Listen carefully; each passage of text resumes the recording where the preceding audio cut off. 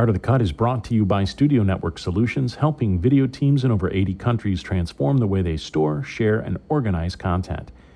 Studio Network Solutions' industry-leading EVO shared storage servers come with a perfect suite of core features you'll love, like built-in media asset management and powerful integrations for Adobe, Resolve, Avid, and FCP10. They've even made it easier to work from home with their new remote editing tool, Nomad. Visit studionetworksolutions.com/AOTC and sign up for a demo today.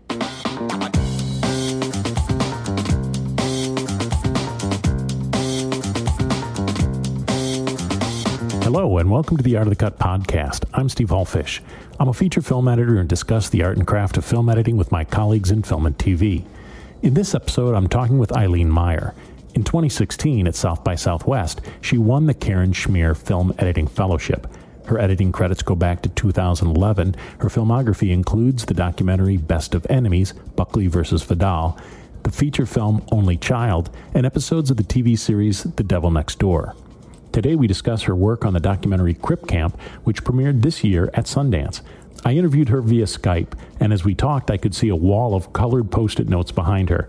So I had to ask if she was already working from home on a new project. Are you working on something new? I am, yeah. This is for my new project, which is a feature documentary about Anthony Bourdain. Oh, wow. I'm working with Morgan Neville at Tremolo for that film. Yeah, we're about a third of the way into that one. Tell me a little bit about the project we're talking about, and for those that haven't seen it, just give us a little bit of idea of the film itself.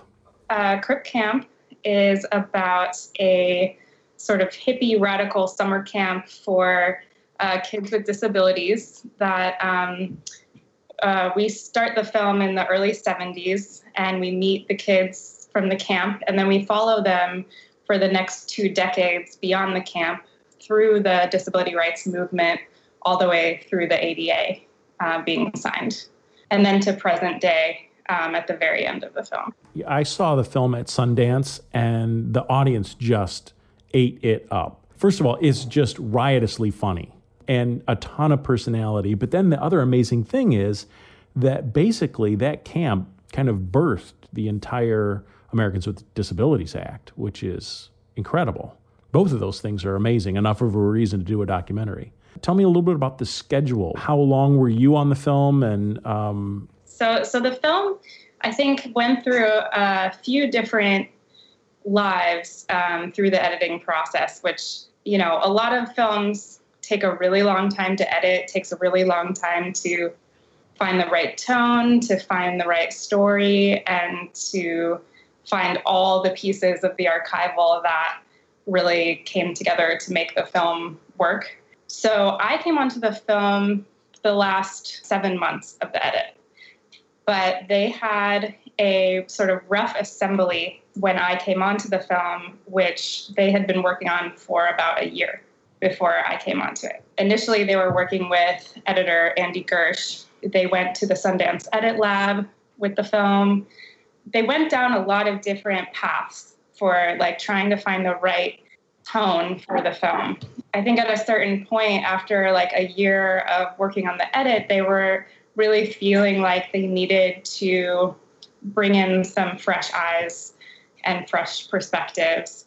I came onto the film at the same time as Mary Lamson, who was our co-editor. So she and I worked together collaboratively throughout the rest of the edit.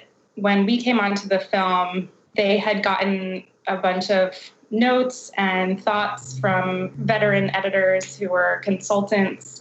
So they had a lot of ideas just swirling around. So sort of Mary and I worked together with Jim and Nicole, the directors, to focus all those ideas. The film has so many amazing elements, and you can just see that from watching any of the raw material. The black and white footage from the camp is just incredible on its own, and you can just sit and watch it for hours and not get bored. At the same time, they did all these wonderful interviews, and they have all these great characters, and there's like the incredible archival from the 504 sit-in later on. And so you could see all of these pieces, and you're like, oh my God, this is just like every documentary's like filmmaker's dream to have all of these amazing elements But it was something about like the way it was all fitting together. It wasn't quite like doing it justice. When we came onto the project, it was like, okay, how do we take this film to the next level and like make it great so that the film itself really lives up to the material? Do you think that that was really the issue, was more tonal? Because it is tricky. Like, there's so much humor in it, right? You're like, oh, we could just totally eliminate the humor and go for this straight political story. So talk to me about choosing that tone and finding that tone. It's about tone, and it's also about point of view, and it's about how you're telling the story. And I think a lot of the stuff that they were starting to do initially with the film was that it was Jim Lebrecht's story. He was the co-director, and he's also one of the main characters in the film. And he's sort of like the person that introduces you to this world. And then you enter the story kind of through his eyes. And so it was always that idea existed. But initially, he had this voice of God narration over the whole thing. And he was not an on-camera interview at first. So it was like he was doing it as a straight personal film.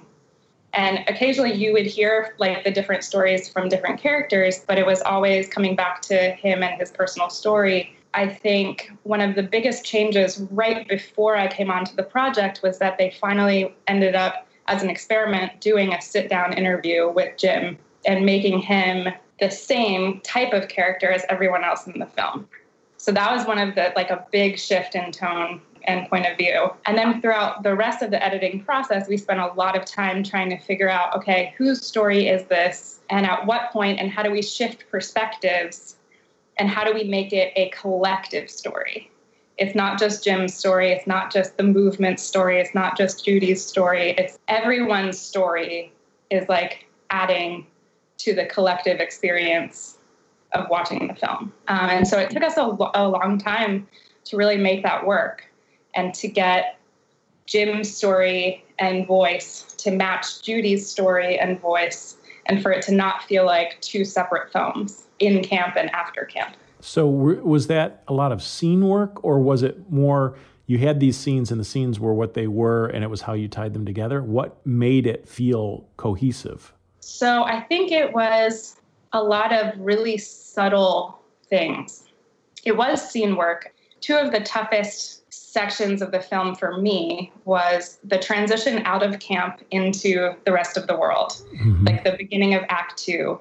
You've just spent 40 minutes in this incredible experience of this summer camp and this totally immersive, almost verite type of material. And as soon as you leave camp, we don't have that material for the rest of the movement or the next 2 decades. And so we had to piece together from just so many different little fragments of archival footage to try to create the feeling of being immersed in the time and place. And that took a while because it had to be cut at sort of a different pace because of just the nature of the material. We didn't have the long shots. It felt like a totally different style of editing. So then we had to open it up. The whole second half of the film, we had to go back and like find any moment where we could like let it breathe. Similarly, cutting down certain aspects of the camp footage so it didn't feel too slow to create that balance. Right. And it's kind of interesting because, of course, numbers don't matter, right? The fact that the first act is 40 minutes is immaterial. But that seems like a long first act for a movie that's as long as this is.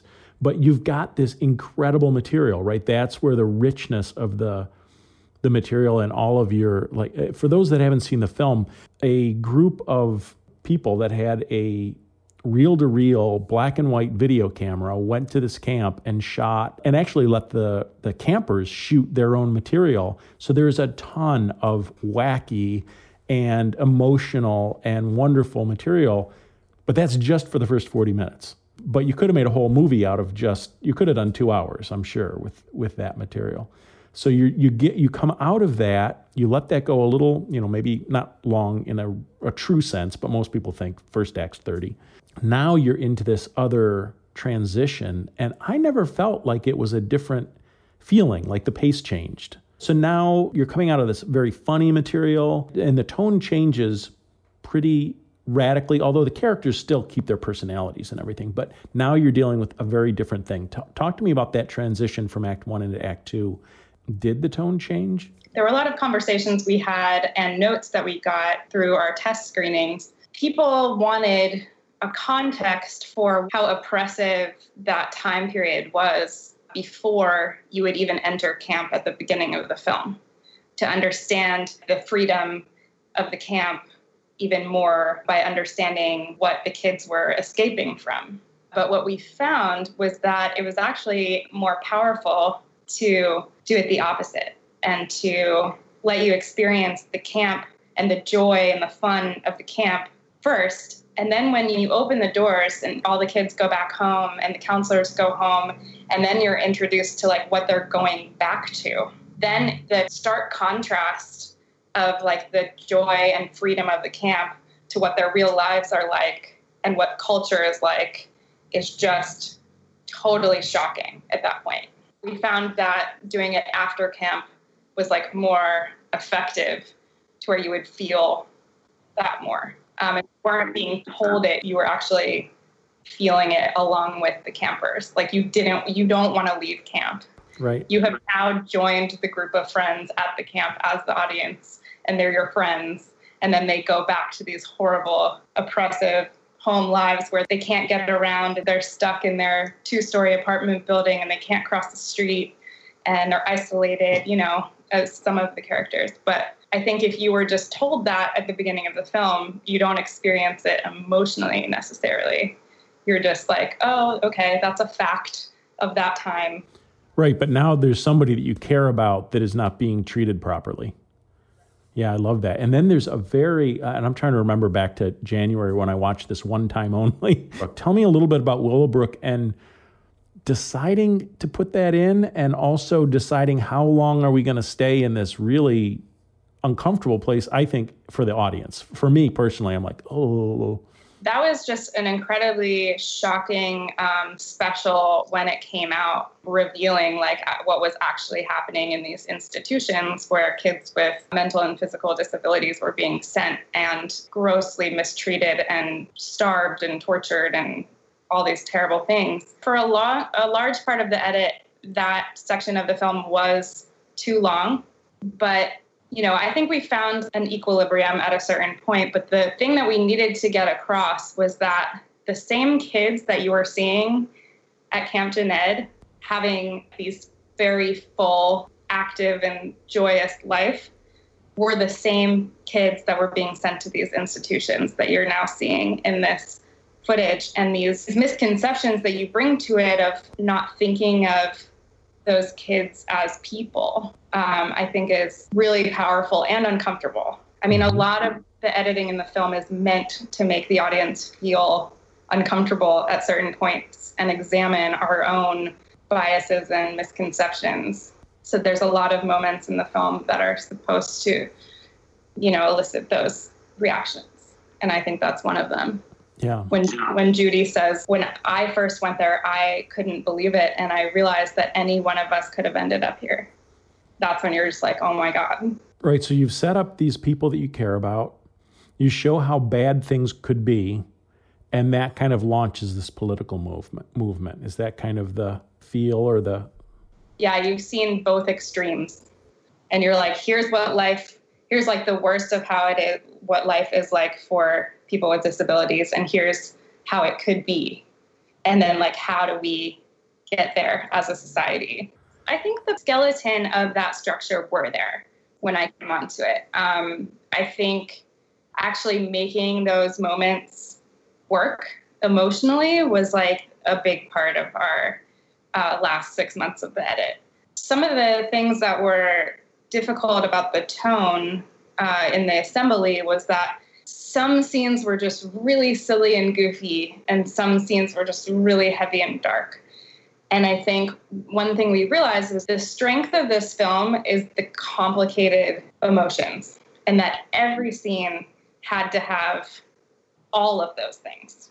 It couldn't just be one or the other. You were laughing at the same time that you're crying and being outraged. You had to be experiencing all of those things all the time. And so I think that was like a big mountain we had to climb, was to trust our audience to be able to have those complicated feelings along with the characters, and not handhold, and trust that the audience will pick up on the subtlety of things. And so we had to strip out a lot of the voiceover and exposition and let the footage be the film. You're kind of talking about it's this roller coaster ride, and instead of having these really high highs and these really low lows, you're inside of each scene going up and down much more often and not quite as high and quite as low. What is that transition between the camp and Willowbrook or Willowbrook? Yeah. And Willowbrook? Yeah. Mm-hmm. What happens to get you? Because that's a big jump. It is. Emotionally. It is. Yeah. There's a few scenes in between where you see some of the campers go home to their different lives and their different home experiences. You see Lionel, one of the camp counselors, go back to Alabama and his experience of sort of the race relations at the time, and he relates that to the discrimination against people with disabilities and how he was able to understand that being at the camp and then having to go back to the Deep South in the early 70s. So it starts to shift into a more political space as soon as you sort of experience that with Lionel. And then Judy kind of picks up the ball, and we start to talk about Judy's political activism after camp. And she was really just doing so much amazing work from the very beginning. She had sued New York State to be able to be a teacher even before camp. Then after camp, she started this organization called Disability in Action, and they started doing all these crazy protests in New York. So you start to see the beginnings of the political movement. And then when Disabled in Action, which is Judy's organization, they start to work on deinstitutionalization, which is the Willowbrooks of the country. They start to try to dismantle that system. They visit Willowbrook for the first time, and Judy is hit with this horrible experience. And I think then that fuels the next level of the movement that they then all go on to create in Berkeley. Since somebody else started on this, the organizational structure inside of the NLE, are we in Premiere? Mm-hmm. Yeah. Cutting in Premiere. How are things organized for you that you could find things? Was it all by date? Was it by subject matter? How was it organized that you could edit? So the interesting thing coming onto this film, I feel like some editors are organizers and some editors are not. I think some people like to come in and they just start cutting scenes, and they're not doing this like pre-organization. I guess they didn't really have an assistant editor at the beginning, so there wasn't someone organizing the footage initially. So it was just going straight to the editor. And I think like he was more of an editor who was just cutting scenes. And so when I came onto the project, there was an assembly and there were a bunch of rough scenes, but there wasn't like organizational bins or themes or anything like that. I am more of like an organizing person. So I worked really closely with Lauren Schwartzman, who was our assistant editor and associate producer. She's an incredible, talented person. And she was on the project from pretty early on, and she knew where everything was.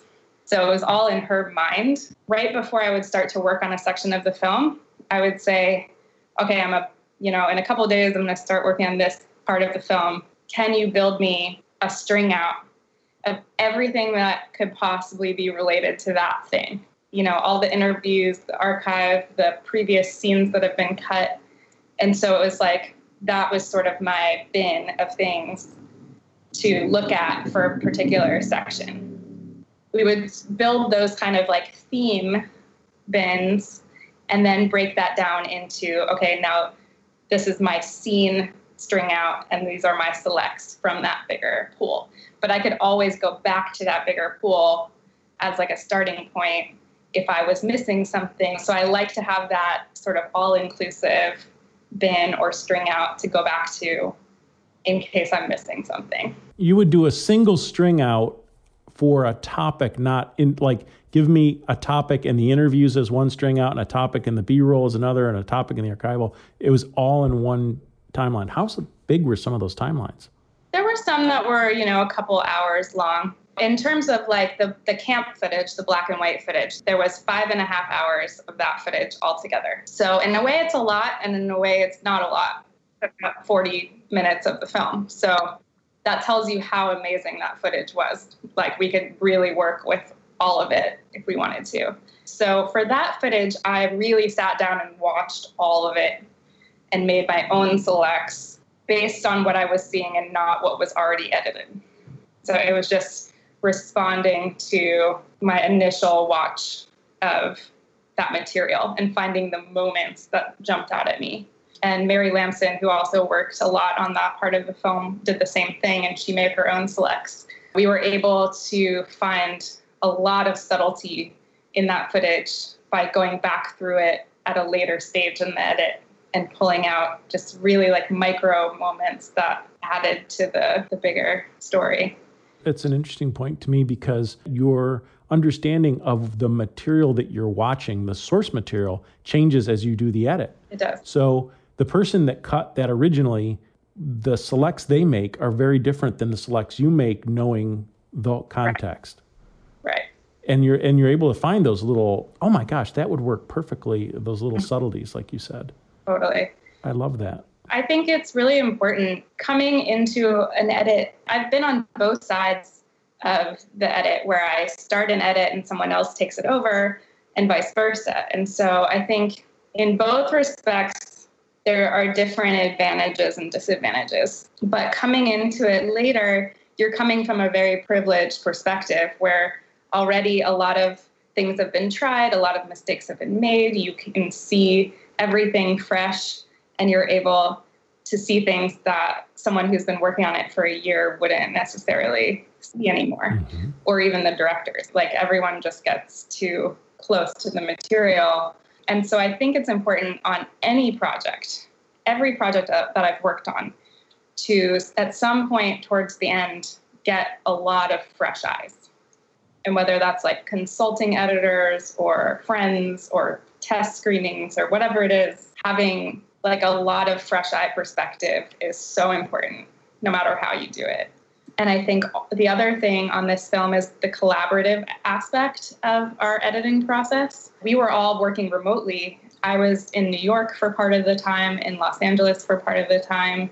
Mary Lamson and Shane Holtfelt, who is her apprentice editor, were in Maine. Nicole and Jim were in the Bay Area. We were all working remotely on like different parts of the film and talking every once in a while and sending scenes around. But then once a month or so, we would all meet in Berkeley and spend a week or two together.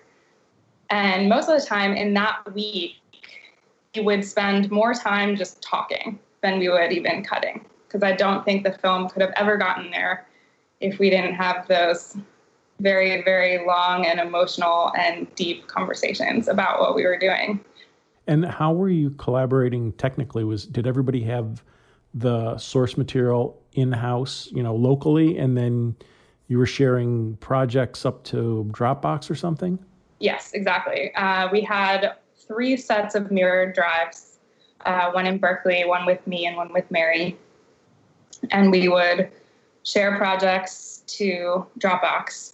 It was mostly that I think I had the master project. Then we would send around smaller mini projects that would like only have a certain scene or a certain string out or whatever anyone was working on. We would send those around in smaller projects and then incorporate that into the master.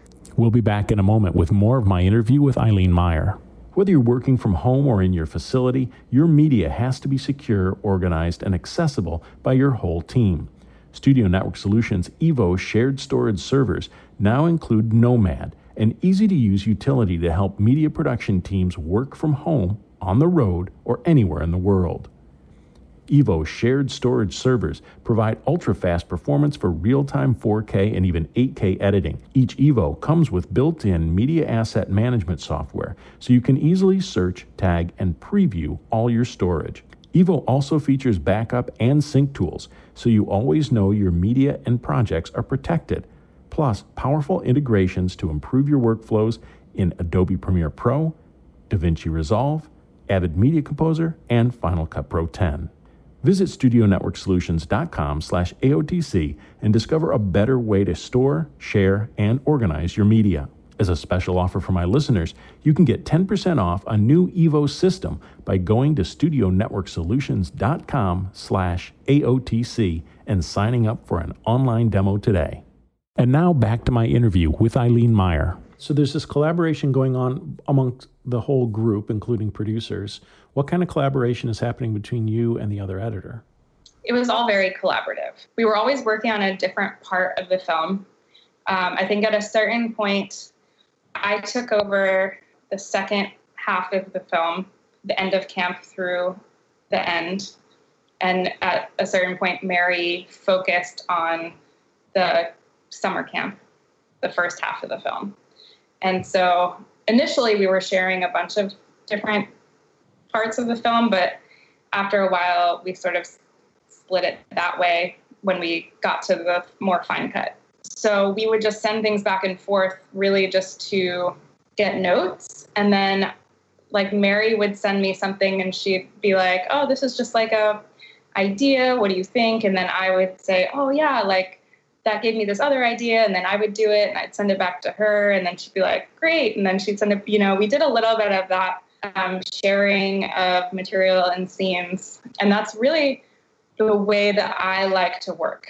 I love working collaboratively with other editors because I feel like every time new eyes are on it, new ideas get thought of and edits just get better and better and better.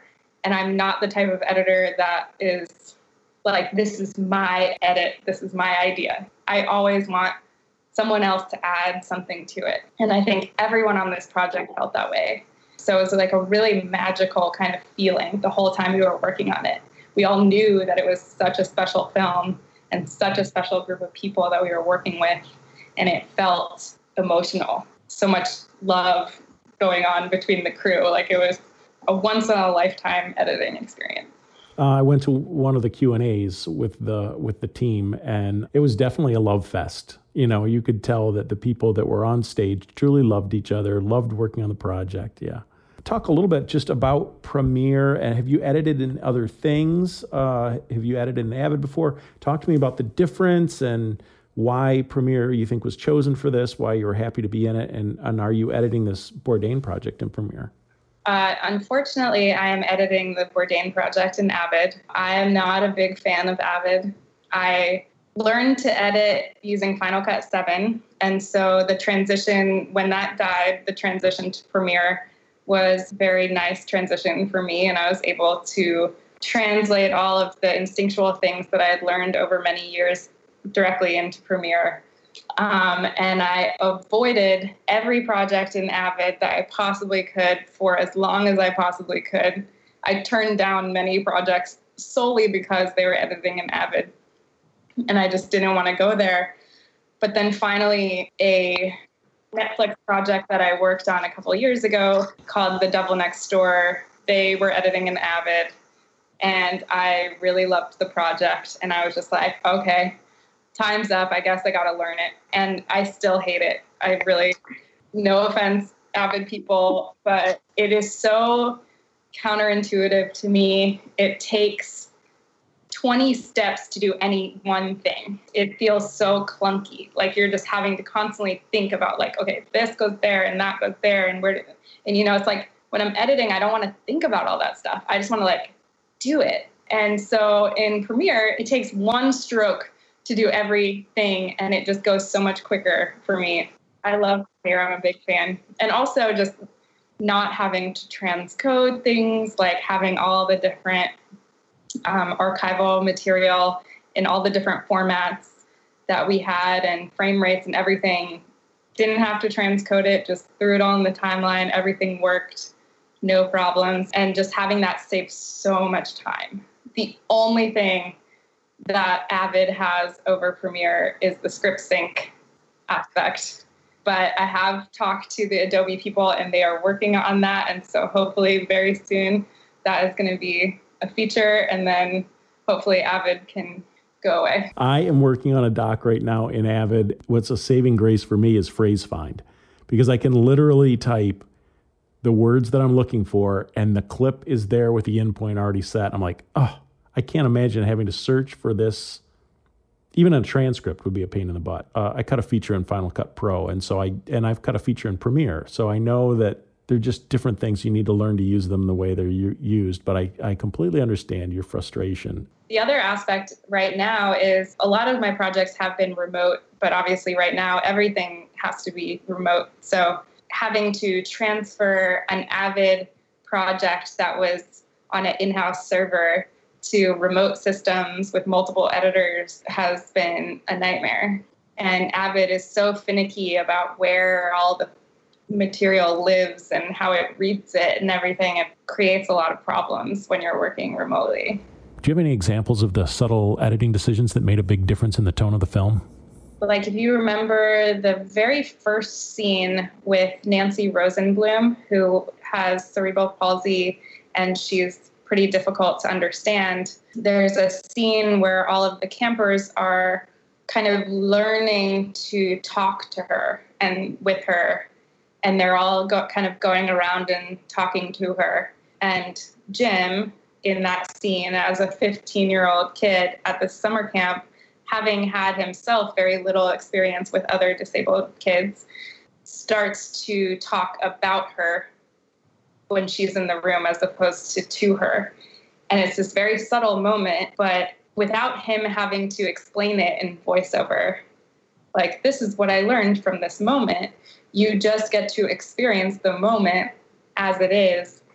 And then it informs a scene a couple scenes later where they're all sitting around the table talking about their message to their parents, where the People's Video Theater hand Nancy Rosenblum a microphone. And even though barely anyone at the table can really understand what she's saying, they let her say everything she has to say. And I think that's the moment that the directors always knew was the essence of what happened at the camp on a life-changing and emotional level.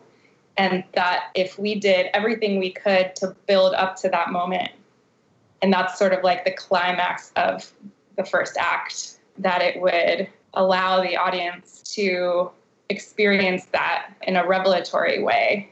Whereas initially, some of the people we would show that scene to initially were like very uncomfortable, cut it down, put subtitles, do something to make us feel more comfortable. And we were like, no, that's not the point. The point is that even if you are uncomfortable, you have to learn how to listen and to be present and to see everyone as a human being. But that was set up, like you said, so beautifully by that earlier moment, right? So, and it's almost like I remember feeling this where I'm like, well, I just learned this lesson 2 minutes ago, so I better just sit here and try to figure out what this girl's saying. Exactly. Yeah. Yeah. You did well. You taught me well. I learned my lesson as an audience member and was ready for that next scene. That's very subtle, and it's very, man, that is a setup that you don't usually think about in a documentary. Yeah, and I think there's a lot of those things running throughout the film, just really subtle things that took us a while to figure out how to do it right. And it took a lot of test screening and trial and error and patience and time. And thankfully, with Netflix and Higher Ground and all of our executive producers and our fundraiser producer, Sarah Boulder, who's Jim's wife, we were able to get enough money to take the time that we needed to make the film great. And then they're also put a lot of time and money and energy into the impact of the film that's still going on. And so there's all of these discussions and, events and everything surrounding the launch of the film that I think is just an incredible feat from everyone who put time and money into the film. For those that don't recognize Higher Ground, that's Obama's new producing company. How much did they have to speak into the film? What was their role beyond, promotional? So we worked really closely with our two executive producers, Howard Gertler and Priya Swaminathan. And she's kind of the head of Higher Ground and communicates directly with the Obamas. Howard and Priya would give us their own notes on many of our edits. And then every once in a while, we would get notes from the Obamas through Priya. And they were always very hands-off, very minimal, and always questions. Mm-hmm. Like, what if this? Or what if that? And, it was never like anything mandated. I mean, it was so great that they like trusted the filmmaking process and let us come to our own ideas about things. But many of their notes were very helpful as well. And so it was just like an amazing collaboration. It's exactly what you want from a studio. I want to explore a little bit the idea that you've talked about of patience, that you have this extended period of time, you're working on something that at whatever point isn't quite working, or you're not quite happy with it, but you just know you're going to get there. Talk to me a little bit about having patience as an editor and understanding the process, understanding that you have a year or years to get something right. I always knew that because of the just incredible nature of the material itself and the fact that this was like such an important aspect of history that no one knows about, those two things, I never had a doubt in my mind that we wouldn't get there, but it's just not knowing how long it's going to take. My perspective is always like, okay, we have a schedule, but like F the schedule. And that was like, and Mary was like that as well, and obviously, from a producing standpoint, they're always trying to keep us on track. And so there's like a dance that you play. Okay, now they're going to push us a little bit and make us cut everything down to the right runtime in a week. And like, that's an experiment. And then, okay, do we cut out too much? Or like, there are little things like that kind of will push us forward. But in general, we're at a certain point and we know 1 more month, 2 more months, this film is going to go from here to here. It's in their best interest to have the best film that they can possibly have at the end of the edit. Mm-hmm. I think for Netflix or for Higher Ground to like really realize that and give us the time to make it great was like in everyone's best interest. Like I said, like a lot of it is talking and thinking. And it's not just about like, okay, how much can you edit in a day? It's like, how much are you really thinking about what it is you're making and really understanding that? And then being able to have the time to like, in a non-stressful way, sit down and be creative.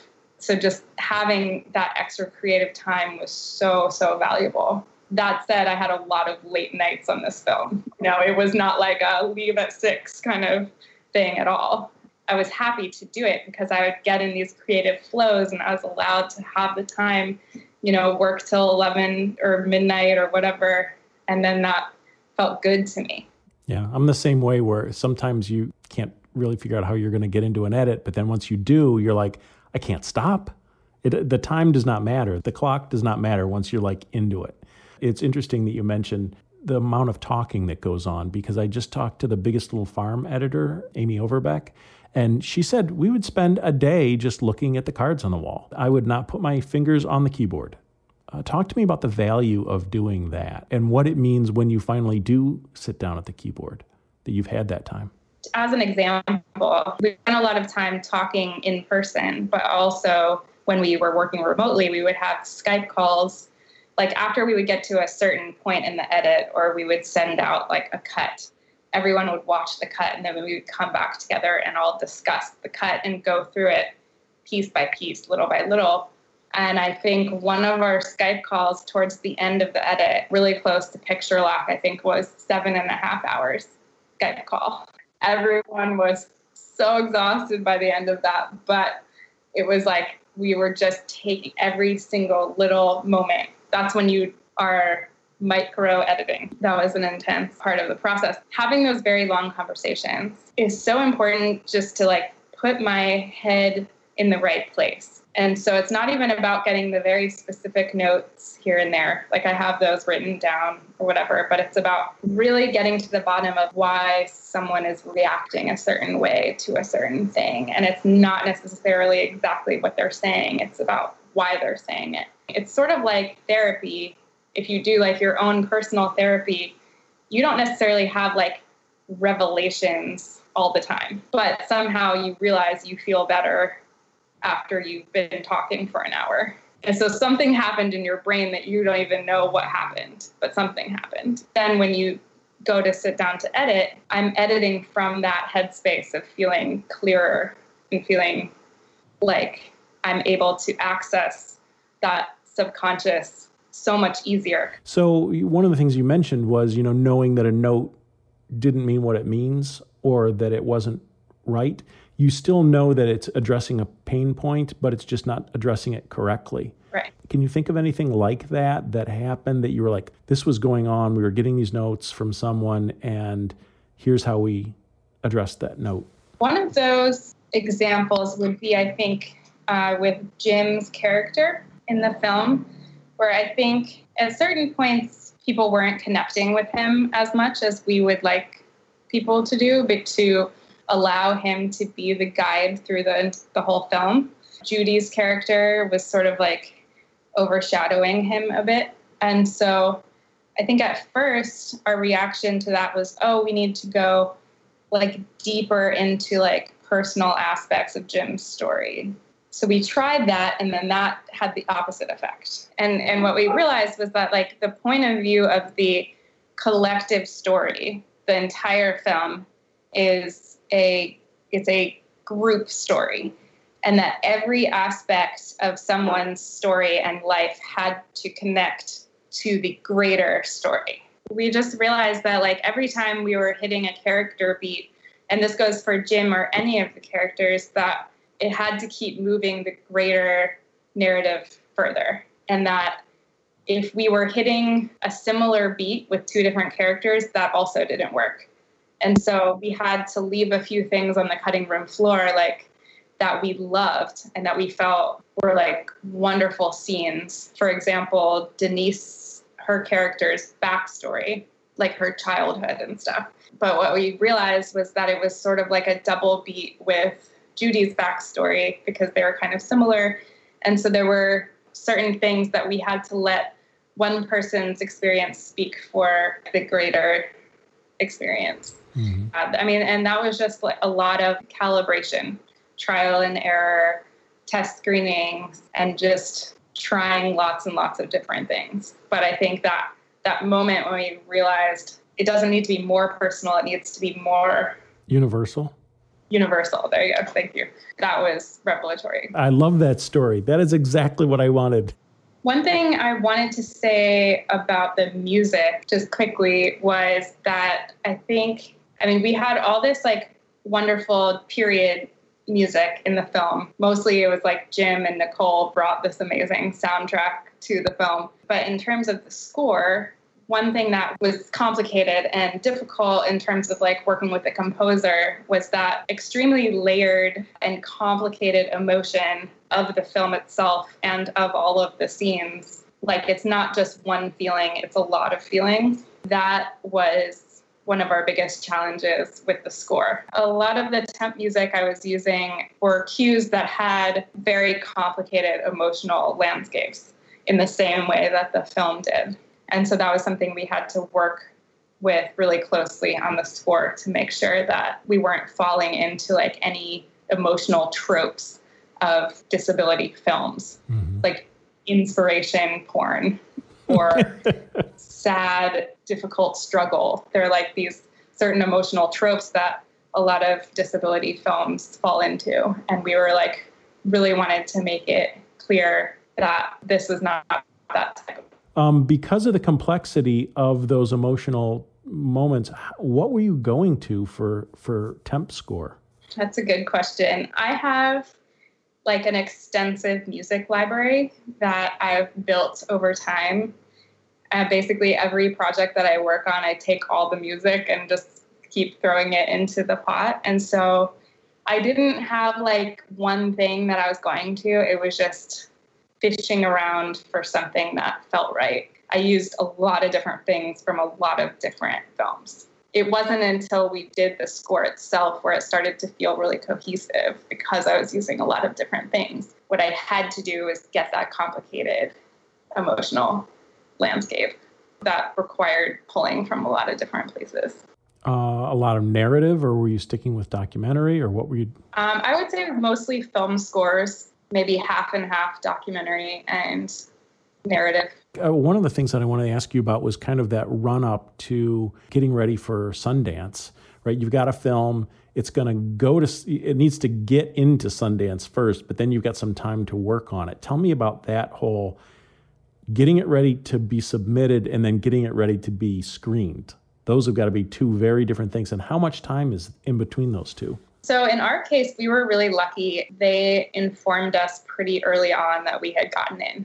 We had a lot of time to work on it in between finding out, because I think we submitted early and found out early. And so then we were working on it, knowing that it was going there, knowing it had to be great. Like, it was just that another level of like, okay, we really have to make it great. We really need the time to make it happen. But thankfully, like we had that time. The project expands to fill the time you have. So true. Whole process at the very end, which I was part of a little bit, but mostly fell on our post-producer and associate producers and directors, that getting all the archival clearances and the music clearances and all of that. And I was able to go to some of the color correction and the sound mix and the music, the scoring sessions and stuff, but I wasn't there for all of it. And when was that happening? So that was all happening in November and December, but there was just a lot of work to be done. And then also just another layer of work to make everything accessible, to make the audio track and the subtitled version or the closed caption version, all of that, make sure all of that, and they have an audio description version. Oh yeah. And that's like a whole another layer of like a creative aspect, because it's like another experience of the film, and you don't want people describing it wrong. And so it's, I think that was like a whole other project onto itself. You have to really like be using the right language for everything. And so I think they went through a number of rounds of notes on that aspect of the film as well. But what we didn't find out until later on in the process was that we were going to be the opening night film. And so that was like then this whole other layer of like excitement and nerves. Okay, not only are we going to Sundance, but we're also the opening night film, and totally like mind-blowing every step of the way.